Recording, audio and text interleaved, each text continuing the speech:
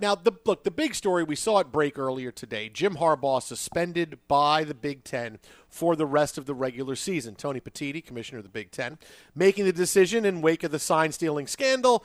He's pressured by both sides of what happened. The B wants to be okay with the Big Ten. He wants to be okay with Michigan, so he comes in with some half-assed decision. Now, we talked about that part of it last hour on the show. A little bit different here now. Like, we picked the game a few minutes ago, and both you and I like Michigan to win this game.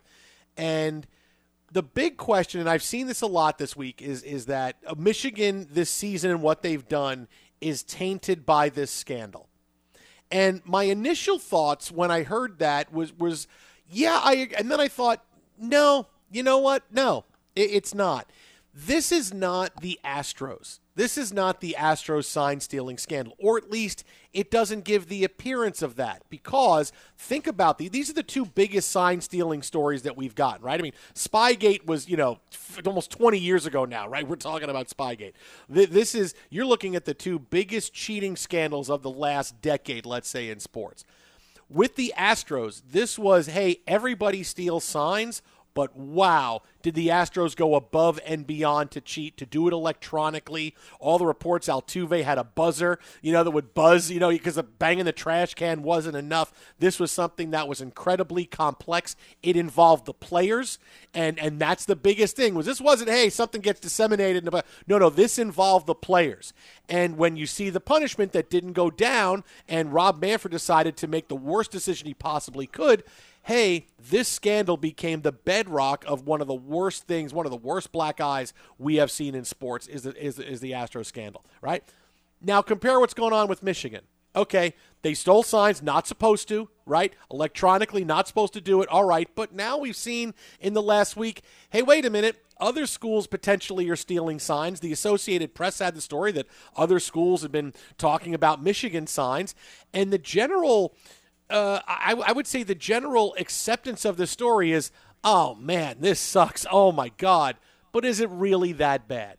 This is not one of those defining, anytime the Astros do something, they're still cheaters. They're always going to have that image until all these players retire and coaches leave and all that kind of stuff. No, it's going to be a punchline.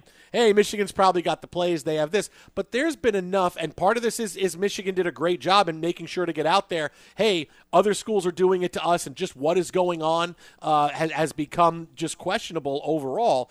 There's enough of that out there where I think the overall opinion of this is, boy, this sucks, but is it really that big a deal? And I see a lot of college football analysts talk about it that way, and people who are inside and coaches, they all say, hey, listen, it's up to us to stop them. It's not that big a deal.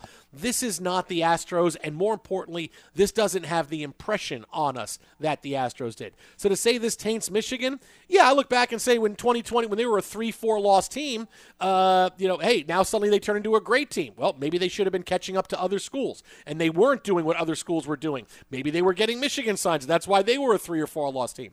So I just see this as, it's going to be a punchline. It'll be something that we joke around and that other schools are always going to say this about Michigan. All the rivals say the same thing.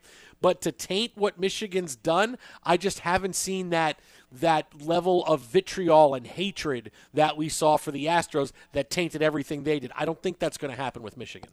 Well, look, I think if you start to get it into the players and you can corroborate a bunch of, wow, how are you guys getting, how are we so dialed in? And they pull back the curtain, whether it's our man with his 600-page manifesto or whomever, I'm like, no, this is how we've been getting it and this is how it goes. Well, now you've included the players and you've tainted that, getting the argument that some would take on the larger scale is that, well, they benefited from it, so, all, fruits of the poisonous tree, etc. But from the out, 30,000-foot view, yeah, I think most folks go, everybody's trying to get signals. That's why we always have guys putting the giant novelty-sized play cards over their mouths as they're talking to their coordinators upstairs and all that stuff, and wristbands that have a million codes on them and whatever else, all solved by, again, putting them in the actual headsets. I mean, there was a thing, who was it? It was Bielema talking about Pat Fitzgerald telling him, They had a game and they started getting their signals over the electronics, so they switched channels, etc. But so there are going to be the different problems associated with all of it, but I think everybody recognizes that you're trying to gain that advantage. You're trying to break that code some way, somehow. The advanced scouting of it, it's the letter versus spirit versus however you want to go to it, that there's the Harbaugh liking issue. Many people don't, and we've firmly established that from his time in the NFL and his time throughout coaching altogether. But when we get down into this part of things, it's they did this. Shouldn't you be changing your cadence? Shouldn't you be changing your signals weeks in advance anyway? Right? Tapes are getting exchanged, and inadvertently you're going to get shots of the sidelines on big plays.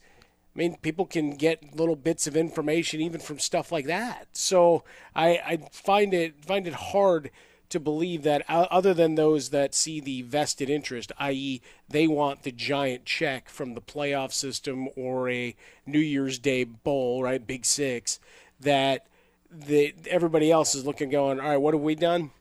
Due diligence. Anybody want to fess up to anything we've been doing in the back?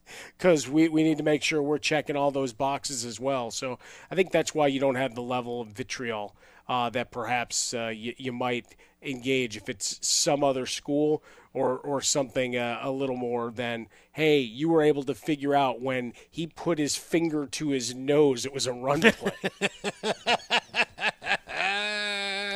I mean, look, and we may find out, right? Like this decision we're still investigating. The NCAA is still investigating. Certainly the Big Ten made it seem like they had a lot of evidence. But could it come out? Could we find out, hey, Jim Harbaugh is the ringleader of this? Yeah, we could. We also find out Jim Harbaugh insulated himself and has plausible deniability for everything.